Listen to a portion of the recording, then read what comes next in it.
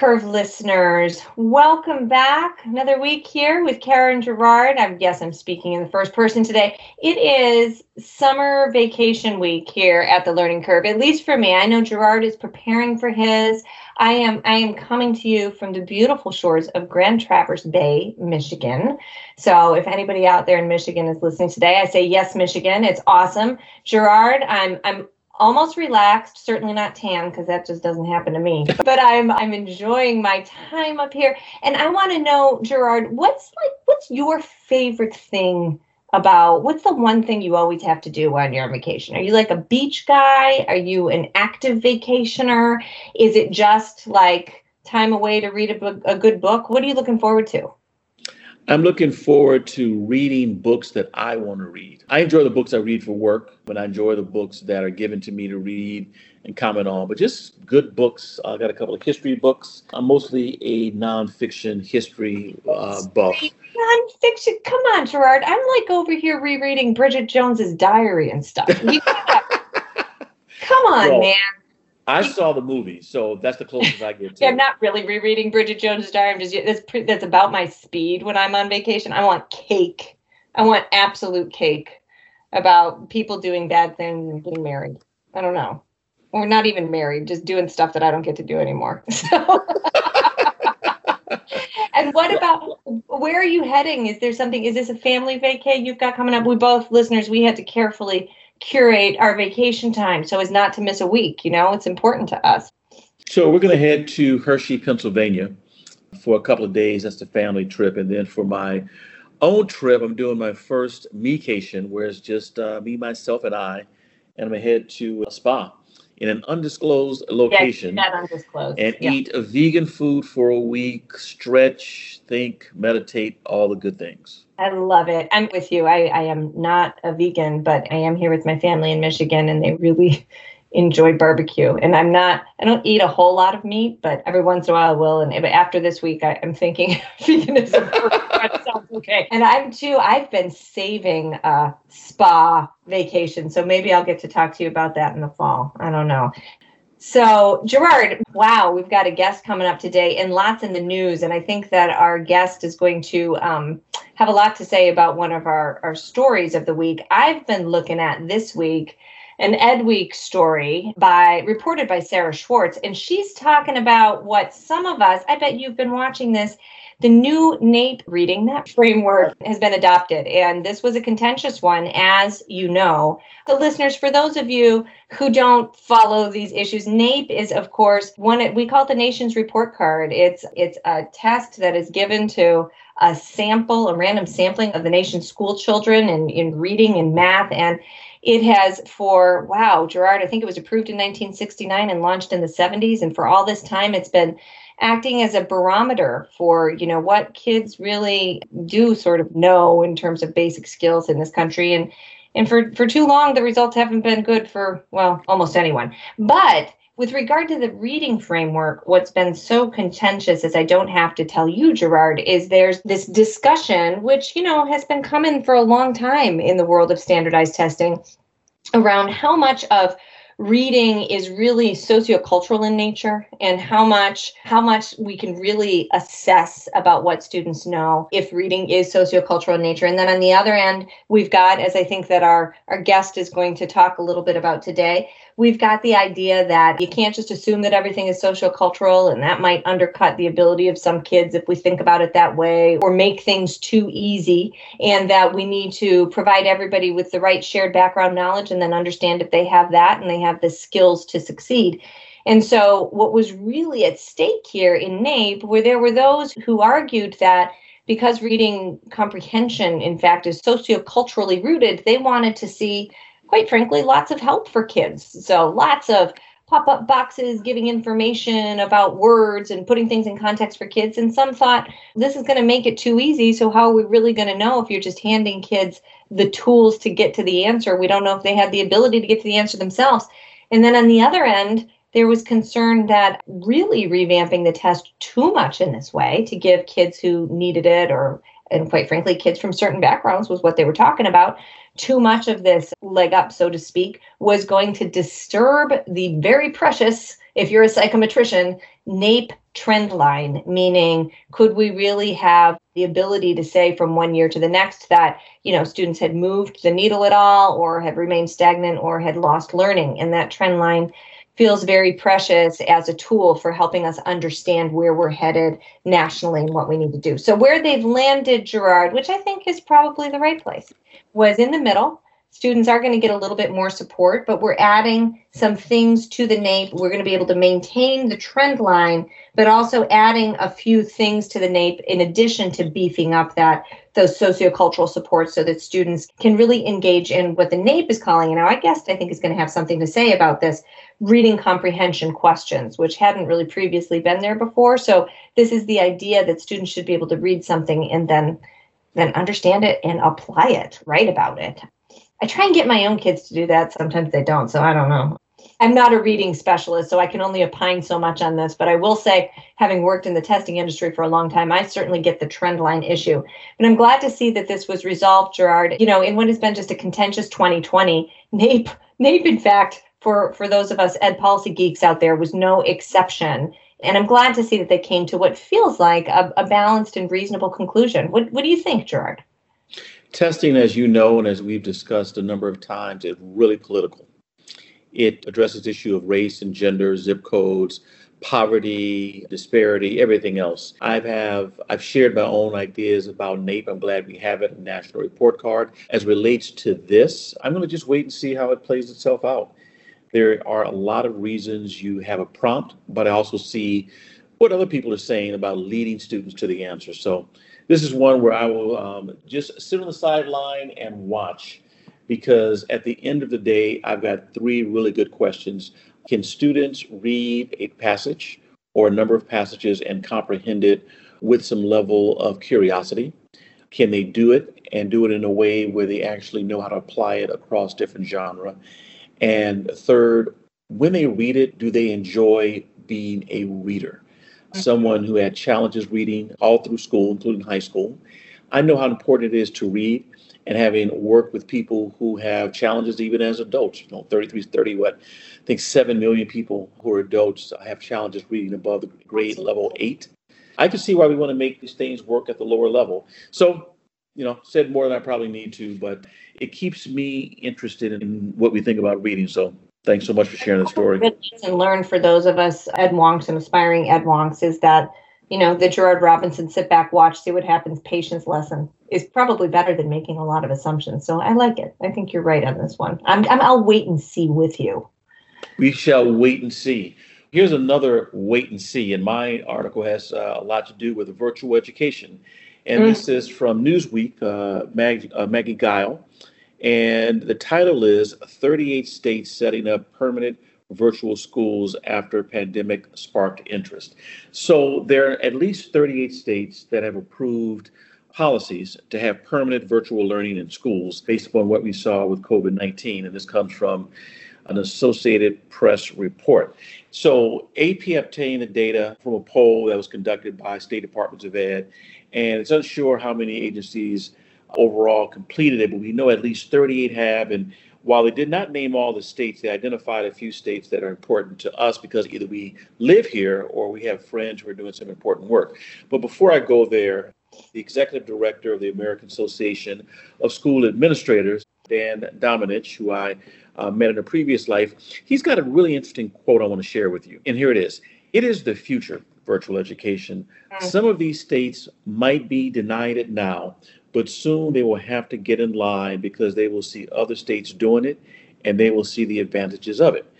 And so one of the states they mentioned is your very own Massachusetts, although I know you have many states, whether it's Illinois or Michigan, but your state. So what are you guys doing? According to the report, Massachusetts will require detailed proposals from districts that must address equitable access, curriculum and documented demand to show that there's actually need for it. I support that, but I'm going to come back because I think there's something else behind that. Go further south and we get to my state of Virginia. Before the pandemic, most of the locally operated virtual programs in the Commonwealth offered individual courses, but only to students in grades 6 to 12. And a few, if any, offered full-time instruction. In the new coming year, of the 132 school divisions we have in the Commonwealth, 110 say they will use Virtual Virginia, which is our state-operated K-12 program, to provide some or all of their full-time instruction online. And the reason this is important to note is that during the 2019-20 school year, just take a guess at how many students in Virginia used the online learning portal. Oh, if they had, I don't know how many of them had immediate access to it if it was an access issue, but I would imagine it was a very high percentage, like over 50% if they had access. Yep. Give me a number, just a gut number. Come on. I don't even know how many students there are in Virginia. 100,000. 413. According to the Department of Ed here in Virginia. But the spokesperson said so far, 7,636 students have enrolled full-time for the fall. That's this coming fall. So not only is that a large increase, but it goes to show that there is a growing interest. But I would have assumed, even though I'm here, the number would have been higher than 413. But those are two states that we live in. What about other states? Let's talk about a mom in New Jersey. She's got a son fully vaccinated. He's going to return to school. But she has a son who's much younger, no vaccine for him. She wants him to stay home, although he's of school age, and she wants him to go to school online. And so New Jersey is one of the states that's working to make this happen. Now, why I think this is important is because, A, the fact that you have Doug and others who are commenting on this is important. It's 38 states. At some point, it should be 50. And I also wonder how they count virtual education, because I'm sure some of the states that are not a part of the 38 in fact have a non-in-public school learning option. Even before COVID, may have been called something else, but that's more policy weed work. But what I will say is that when I look at the Virginia number, I go back to April of 2010. At the time, I was Secretary of Education working under Governor Bob McDonnell, where he signed legislation to, in fact, create a full-time virtual learning program for students in Virginia. And when I had to testify before committees as to why the legislation made sense, I said back then what many people knew then and probably understand more now is that one model or one size does not fit all. And even though we had Virtual Virginia, which is older than the pandemic and educators have used it for years, there's some families who simply said because of my work schedule or because I'm in the military, and Virginia has a lot of military families, there are a number of families who said we just need virtual options. And the arguments used against it in 2010 were some of the same ones used today. Good questions. How do we address equity? How do we address access? But some of the people, frankly, who were raising the questions just didn't like virtual education because it wasn't a part of the public controlled approach to teaching and delivery. And I'm not saying that Massachusetts is doing that alone, but in the absence of COVID-19 issues about equity, and the curriculum were pretty existent in the traditional public schools. So I'm glad that 38 states are doing it. Glad my state is moving forward, and want to hear your thoughts. I think two things, right? I think that virtual schools, this skepticism of virtual schools, I think you're right. We should, of course, ask questions. But I think what about the how, access and equity and all of that stuff is usually really not, they don't care about the how a lot of times. And I think this has been happening in Massachusetts. What they're really saying is, there's no way for equity. And to your point, our traditional public schools, our district schools are incredibly inequitable. I mean, Massachusetts, one thing, we hear all the time is like number one for some. And that's exactly. And I think the other thing here is that virtual schools have for a very long time been associated with charter schools. So if you're not, we are in a state with incredible charter schools, and quite frankly, a lot of hostility toward them sometimes coming from, sorry guys, the authorizer itself, the state. And so I think that's in a place like Massachusetts, I think that's the hesitancy. There's probably a lot more that goes into it. But I feel like we should have been on this thing. We couldn't see the pandemic coming. Maybe Bill Gates did, whatever. But we should have been on this thing for any number of reasons. I mean, if you look at a place like the Florida Virtual School, where they were using it, leveraging it when kids had to be out of school because there was yet another hurricane, right? This stuff isn't stopping, whether it's climate change, whether it's pandemic, whether it's simply some kids. Now, we know that there was a lot of learning loss due to remote learning, which is different than virtual learning. Some lost a lot of learning. Some kids flourished in online education. So let's make it high quality for them. And the other thing that I think here, Gerard, is that people into those who are scared of virtual education, and they're scared of it because they support the status quo, know that when this is well done, it absolutely gets us that much closer to blowing up the system, so to speak. I'm thinking about course access. I'm thinking about why couldn't I be enrolled in my local district school and take 50% of my courses online, maybe not even at the Massachusetts virtual school, but at the Florida virtual school or one at the Utah virtual school, right? And so this is all about, it's the same old, ugh, I don't know, I'm going to tell you I don't like this because it feels foreign to me, and also it might take away some of my power. I think there's a lot of that going on, and I think it's not in the best interest of kids. Now, does that mean that all virtual schools as currently configured are what we want to see? Absolutely not. But until we figure out how to get there, we can't foreclose the option in favor of building something that could just provide so much more educational freedom, quite frankly, for kids. So, because some people who don't like reform are in search of the perfect to pervert progress. And I just think it hurts too many kids along the way. Yeah, absolutely. Absolutely, Gerard. All right, 2 good stories of the week. Well, coming up after this, we are going to be speaking with Edie Hirsch, prolific author. We've had him on the show before, but I think first time with you as co-host, my friend Gerard. So that's true. Hirsch, as he is right there in your home state of Virginia, he is the founder and chairman of the Core Knowledge Foundation and is professor emeritus at the University of Virginia. So we are looking forward to what's going to be an enlightening conversation, I'm sure, coming up right after this.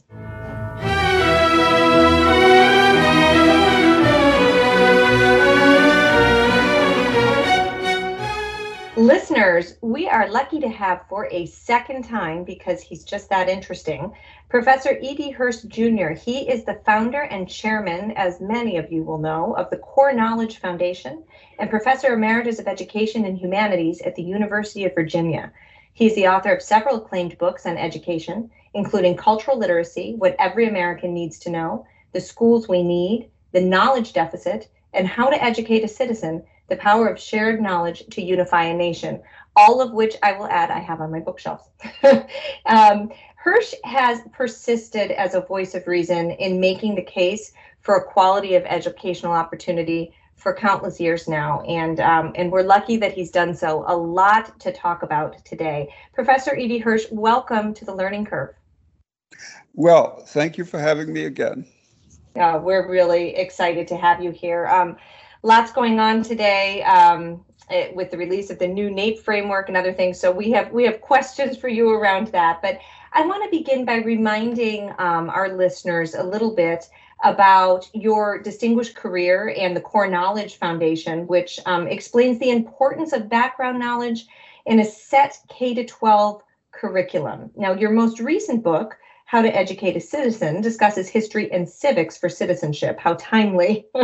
Could you talk a little bit for our listeners about the main idea of this book in particular, perhaps with an eye to how policymakers, teachers, and students should be thinking about, especially in this moment, our country's very complicated past? Well, of course, my focus is on the school curriculum, and I claim with some stunning evidence that if there is a coherent and shared curriculum, that you can do 2 things that are terribly important. You can make better readers and learners with a coherent background knowledge, and you can overcome home disadvantage. And both of those claims have been pretty well verified by in 2 areas. It's been verified. One is with actual core knowledge students, with a control group and a core knowledge group. The effect sizes are tremendous, and thanks to David Grismer, an education professor at UVA, who got a big grant to do these studies.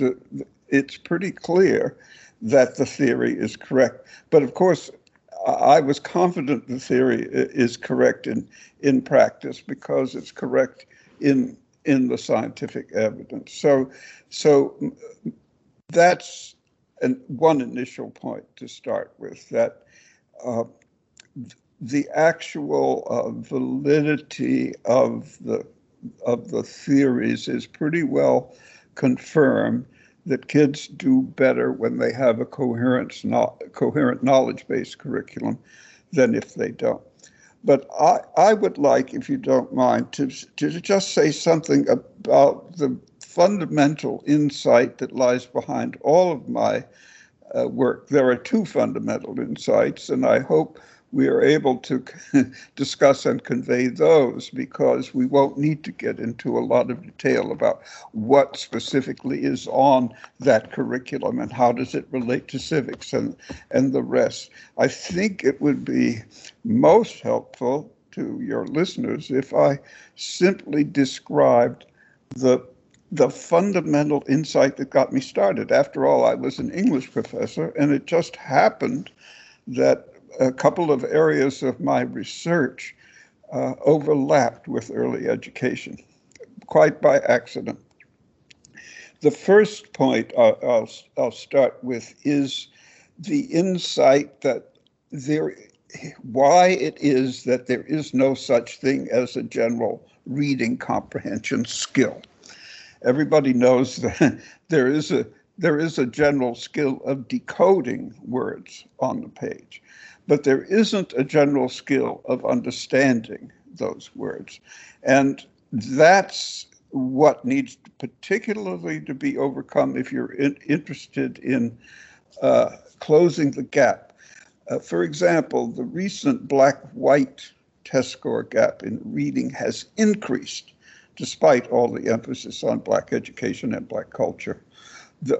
It's a tragedy, and it's an embarrassment. And of course, we have overcome that in the core knowledge schools because our Black students are reading actually better than white students down the street, or put it a more general way, our low-income students are reading better.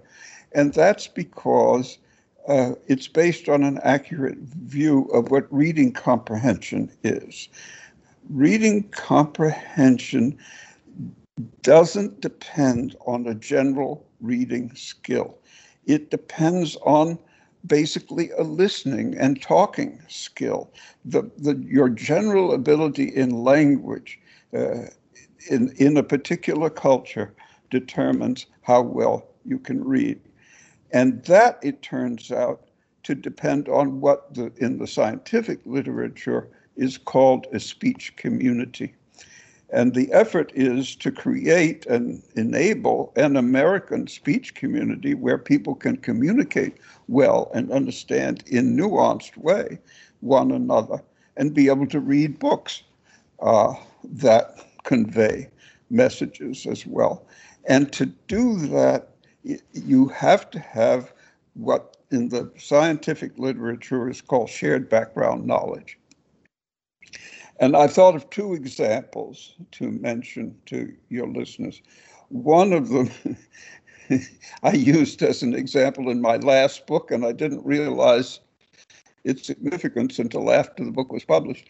And that was the most elemental nursery rhyme I could think of, which was Polly put the kettle on, we'll all have tea.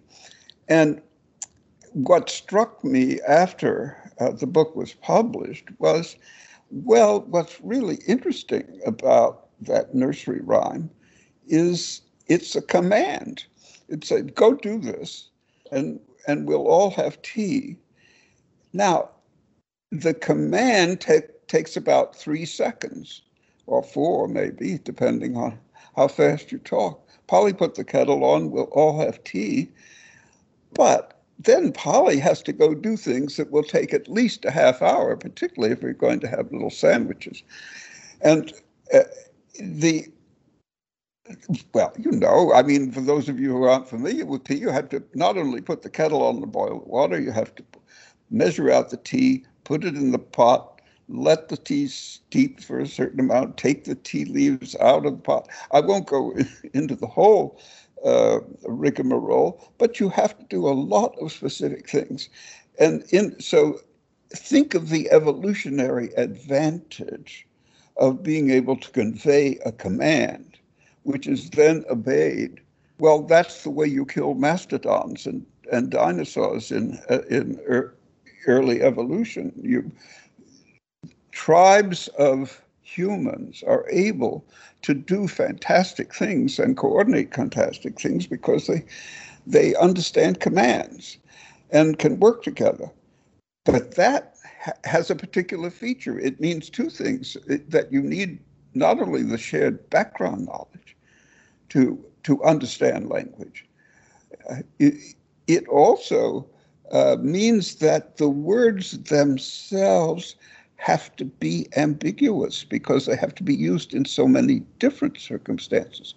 So that not only is it important to amplify what is written and said so that you understand the meaning, it's also important to disambiguate.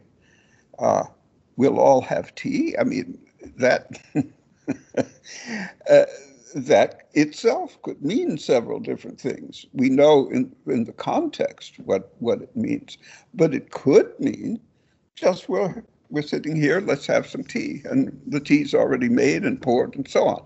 So the inherent ambiguity of language and the inherent need for background knowledge, those are two fundamentals why is that important in the educational curriculum? It's because you need to share the background knowledge. So everybody in a particular culture or society has to learn a lot of the same things if communication is to be possible. It isn't that person A can take one route and person B can take another route. No, they can take different routes, but they have to learn the same background knowledge in order to have the communication be effective. I think I'll pause there. Do you have any questions about? I do. I'd like to pick up on something that I think our listeners would be interested in hearing a little bit more about, Professor Hirsch. And that is, so you're arguing, as you have for a very long time, for a shared background knowledge in order to help all students achieve at the same levels. And you're talking about the difference between what some would call reading comprehension and having this shared knowledge that allows you to, in fact, comprehend. But I want to pick up on something, and that is, you noted that the emphasis in recent decades on schools that might, for example, emphasize Black culture, African American culture, or schools that, for example, teach about Black history to the extent that others might not. And you note that those schools have by and large not done well, but that the core knowledge schools that you've helped design have helped to close gaps between students of color and their peers of the dominant culture, shall we say. No, we strongly believe it, core knowledge, sure. And the revisions of our sequence show that there's a great deal, but the function of that is more emotional than technical.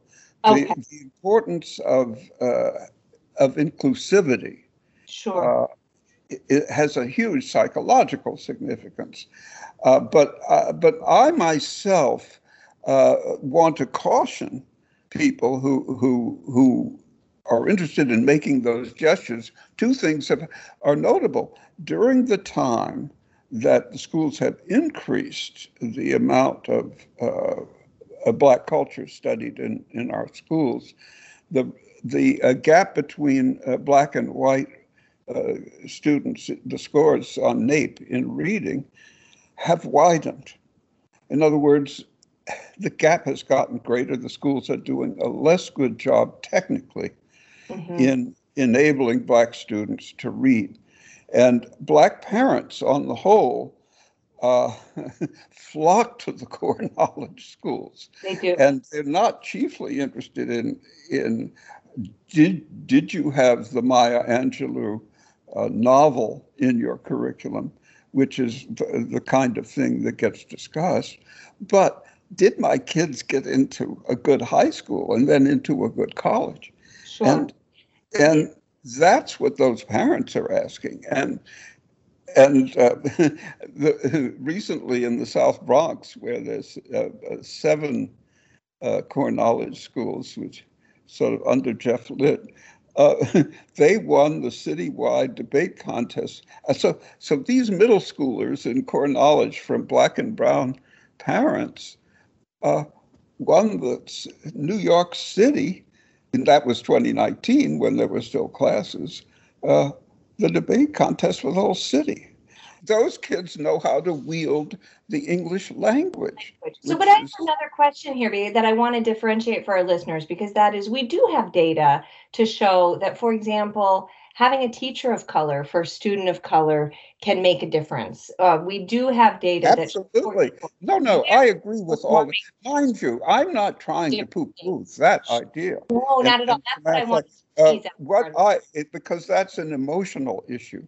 But there is a technical issue, and I think we need to be clear about it, because it is a technical issue that goes against what is taught in many of our education schools, which is that reading is a general skill, and that is an untrue principle. It isn't the case. Reading is not a general skill. Language is not a general skill. That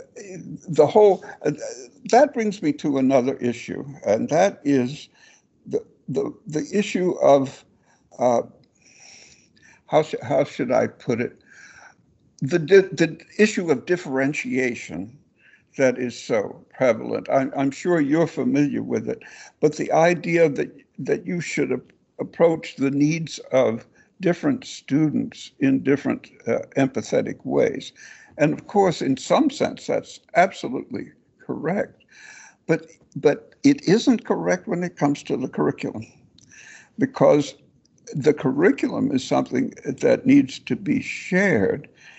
And the whole notion in early education that you need to develop the child according to that child's individual character and nature, that's the second principle that I think my work is resisting. And because of my technical background in the humanities, which was a focus on the Romantic movement, particularly European Romanticism. And as you may know, a lot of the ideas about differentiation and development of children come from the Romantic period. They're very prevalent in our education schools, and they need to be severely examined and criticized, because we know with some clarity now that early education is not a development, it is a formation. And we can say that, and that was the old idea of John Locke, of course, that children begin with a blank slate and need to make it formed. And the whole idea of ethnicity as something that is innate or inborn is something that has to be, thrown out, because children are not innately different from one another, educationally speaking. That leads me to another question, Professor. So, you're arguing, as you long have, for this very content-rich liberal arts education, shared knowledge. As I recall in one of your books, you talk about giving kids the Velcro in order to build new knowledge, right? Now, but for a decade, more than a decade, we've had several reforms to have more centralized curricula, whether at the state level or an attempt for the Common Core curriculum. All of these things raced to the top, which poured money into these efforts to help us reform the K-12 system. Now, a lot of those reforms either didn't take or were implemented very poorly, and I bet you have a lot to say about the quality of those curricula. But what we know, as you've pointed out, is that NAEP scores continue to be disappointing. And even if we talk about international exams, no movement to backward sliding there, unless you're in a couple of select states that stand out. So what is it, if you could tell us in just a few sentences, is there one thing that you would give? Is it a centralized core knowledge curriculum for all students? What is there that we need to add? Yes, I would say within the state, that to get very specific on that point, what is needed and what none of these reforms that you mentioned have actually implemented is topic specificity in a particular sequence. So a shared sequence of topics. And I'm not saying it has to be the same book or the same treatment of those topics. I'm not talking about mind control, which people are worried about. I'm talking about any way you treat the topic. There's going to be a sequence that is shared by all the students. Now, there's the technical advantage of that is if all the students are sharing these topics as they go through school, they can be relied on to have shared background knowledge for the next topic so that they learn the next topic more effectively because they have shared background knowledge. In other words, you're creating a little speech community within the grades, within the classroom itself. That is the pattern that has succeeded internationally. And it's clear that technically turning a classroom into a genuine speech community is going to help all students learn. Thank you, Dr. Hirsch. And again, I live in Charlottesville, Virginia. Although I know you're not here, I look forward to seeing you in person when you return to this part of the world. So let's just stick with NAEP. In December 2020, you wrote an open letter to Education Week and really to the governing board, recommending that they not replace NAEP's assessment of reading comprehension, a change that could go into effect with the 2025 test. You shared some of your ideas with us about NAEP, but also talk to us about NAEP policy, the debate around it, your view on the topic, and what this could mean, in fact, if they decide to get rid of the reading comprehension. Well, it isn't that they wanted to get rid of reading comprehension. What they wanted to do is make the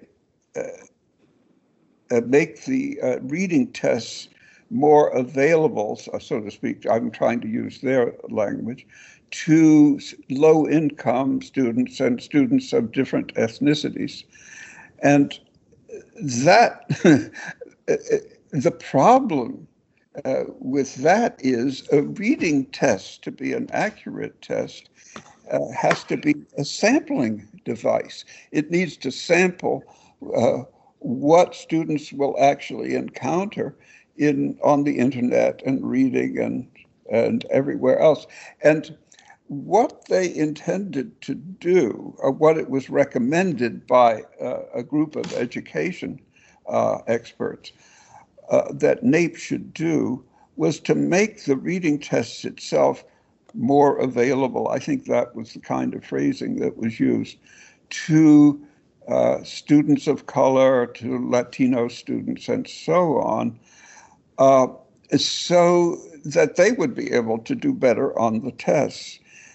And the device that they proposed to use were to have little pop-ups as kids took the test, so that the background knowledge that the students didn't have would be supplied to the students in the test itself.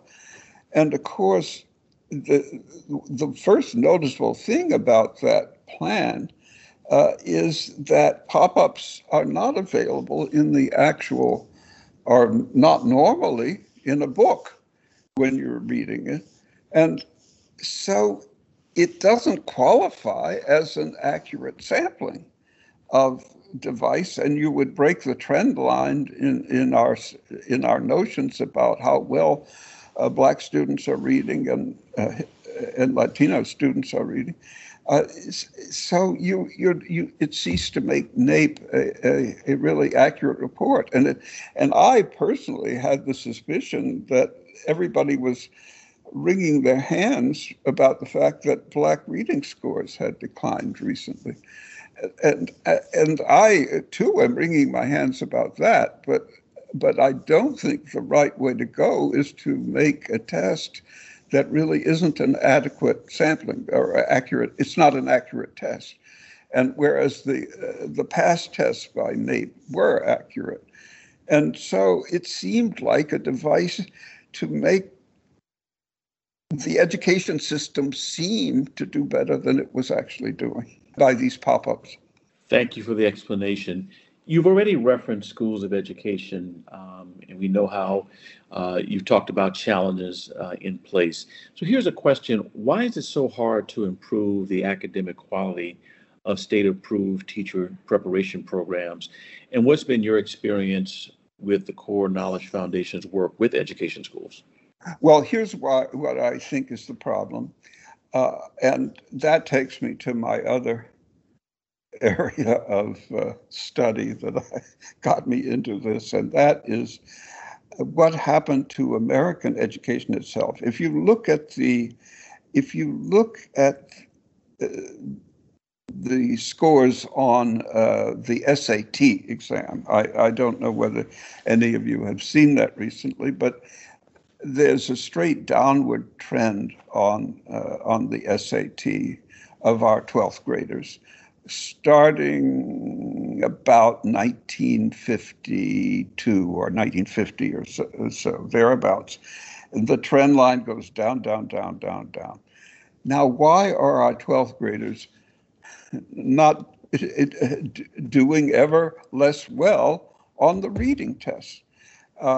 And those are the most select of our 12th graders. So it looks like the educational system isn't doing well. And my claim is the educational system had finally taken over, and the education schools had been teaching essentially what we used to call progressive education.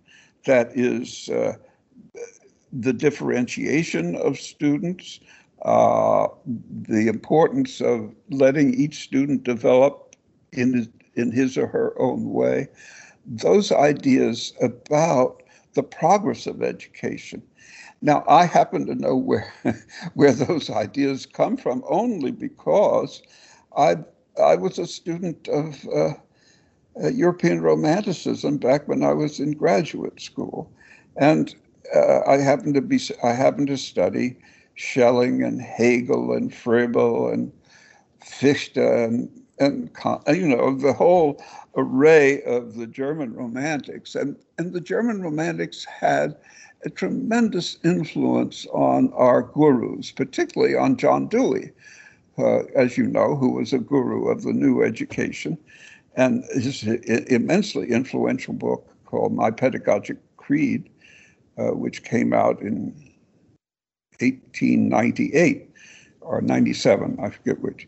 Anyway, that pattern of progressive education, which your listeners could get a glimpse of because there's a 1936 March of Time, which has both John Dewey and Kilpatrick, and the March of Time piece is devoted to what they're calling the takeover of progressive education in American schools. And of course, the takeover came because our education schools began teaching ideas of proper development and developmental appropriateness and so on, and differentiation of the individual schools and so-called child-centered education. That all took place with a vengeance, and what our education schools were teaching took over with a vengeance in the 30s and 40s, and pretty well got into the schools. That March of Time piece was 1936, and that became, as you all listening who are in education schools very well know, this developmental notion of early childhood education. You must let the child develop in his or her own way. Am I right about that? I mean, is this a fair sense of what you in education have in fact seen? I think to some extent, yes. I'll weigh in. It's been a Well, while thank you. since I taught this Because it turns out now. Here's the thing: that is not the view of education before this takeover of what you might call developmentalism took over our education schools. Before that, the metaphor, instead of a plant that is growing or an organism or a creature that is growing and developing in a natural way, the metaphor for education was a piece of clay, the molding of the child's mind. And that, based on Locke's notion of that the mind at birth is a blank slate and we have to form it. And the interesting thing, and I make quite a good deal of this in my most recent book, is that what brain studies are now showing is that John Locke was right. And humans don't develop in the way that what Horace Mann called the lower orders of animated creation was the term that Horace Mann used. Human beings are formed, and in fact, the neocortex, which is the most recently formed part of the human brain, there's a huge industry now in brain study on what is called cortical plasticity. Yeah. And of course, the fact that it isn't something that develops a particular form like a plant or a creature or the instinctive growth that animals show and know what to do from instinct. That nature took a different course with human beings, and it's enormously important. And by the way, that was what our earlier educators thought anyway. Horace Mann was quite specific on that point, saying that we're not like the lower orders of animated creation. We need to be formed because we're a blank slate.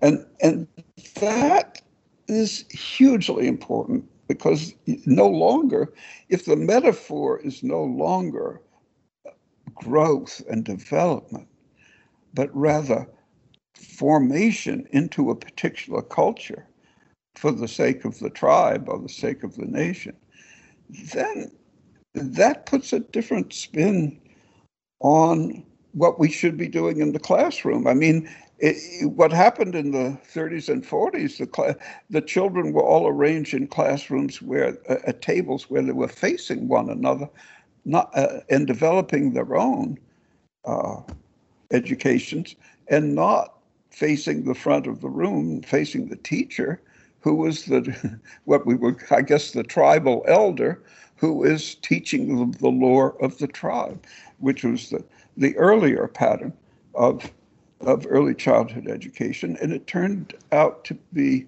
the one that was actually in accord with human nature and the needs of the tribe. So that's a pretty fundamental change too, back to the blank slate and formative notion of education. And I suppose those two things, if I can leave your audience with those two ideas that need to be at least introduced and discussed in our education schools, is that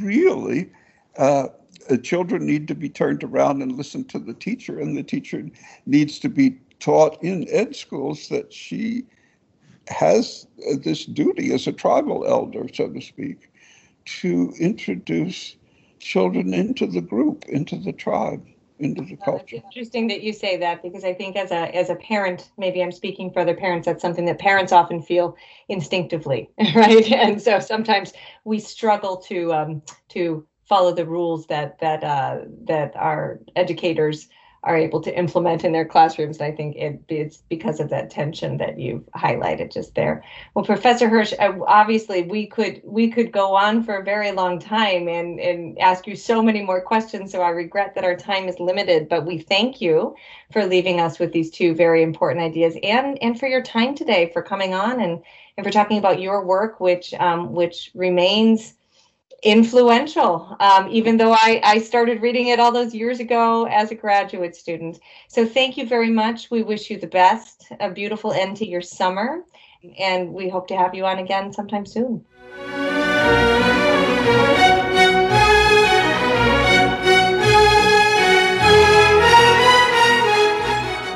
All right, Gerard, we're closing it out as always with the tweet of the week. And here we are on the cusp of back to school with the Delta variant raging and heading into another uncertain September. And this tweet of the week is from the 74. Watch, it's a video, so I encourage you all to watch it. Go to the 74. Watch Zurn CEO Shalini Sharma, and I apologize, Ms. Sharma, if I have mispronounced your name. I bet I did. Watch as she talks about how her math app revealed the pandemic's widening learning gaps in real time. I encourage you to watch it. Everybody who's listening, this is a real thing, and this app just shows you how really those who did not have access, especially to high quality learning devices, that the learning gaps just widened. It's almost like dropping off of a cliff. So as we head into this September, Gerard, I know I'm just a couple weeks away from the start of school for our kids. I'm just fingers crossed that we can keep everybody healthy, our teachers, our students, our parents in the community healthy and learning, because boy, oh boy, can't afford to lose any more time. Gerard, next week, we are going to be with Professor David Blythe. He is the Sterling Professor of American History and the director of the Gilder Lehrman Center for the Study of Slavery, Resistance, and Abolition at Yale University. He's also the Pulitzer Prize winning biographer of Frederick Douglass, Prophet of Freedom. Maybe, Gerard, if you haven't read it, you can use that as vacation reading. So, in fact, I do have the book. It's one of the ones I have to read. And you said we, in terms of you are now French. Are you joining me next week, or are you still vacationing? No. I am joining you next week. I wasn't sure when your vacation started because the calendar in my head isn't very accurate, Gerard, but you know this about me. I am easily confused. So we will be together next week. Yes. And after that, you will be on your spa-cation. Look so forward to it. Well, as usual, enjoyed our time together. Enjoy Michigan. I will enjoy Charlottesville. You do that. Yes, Michigan. And I'll look forward to talking to you next week, my friend. Take care. Take care.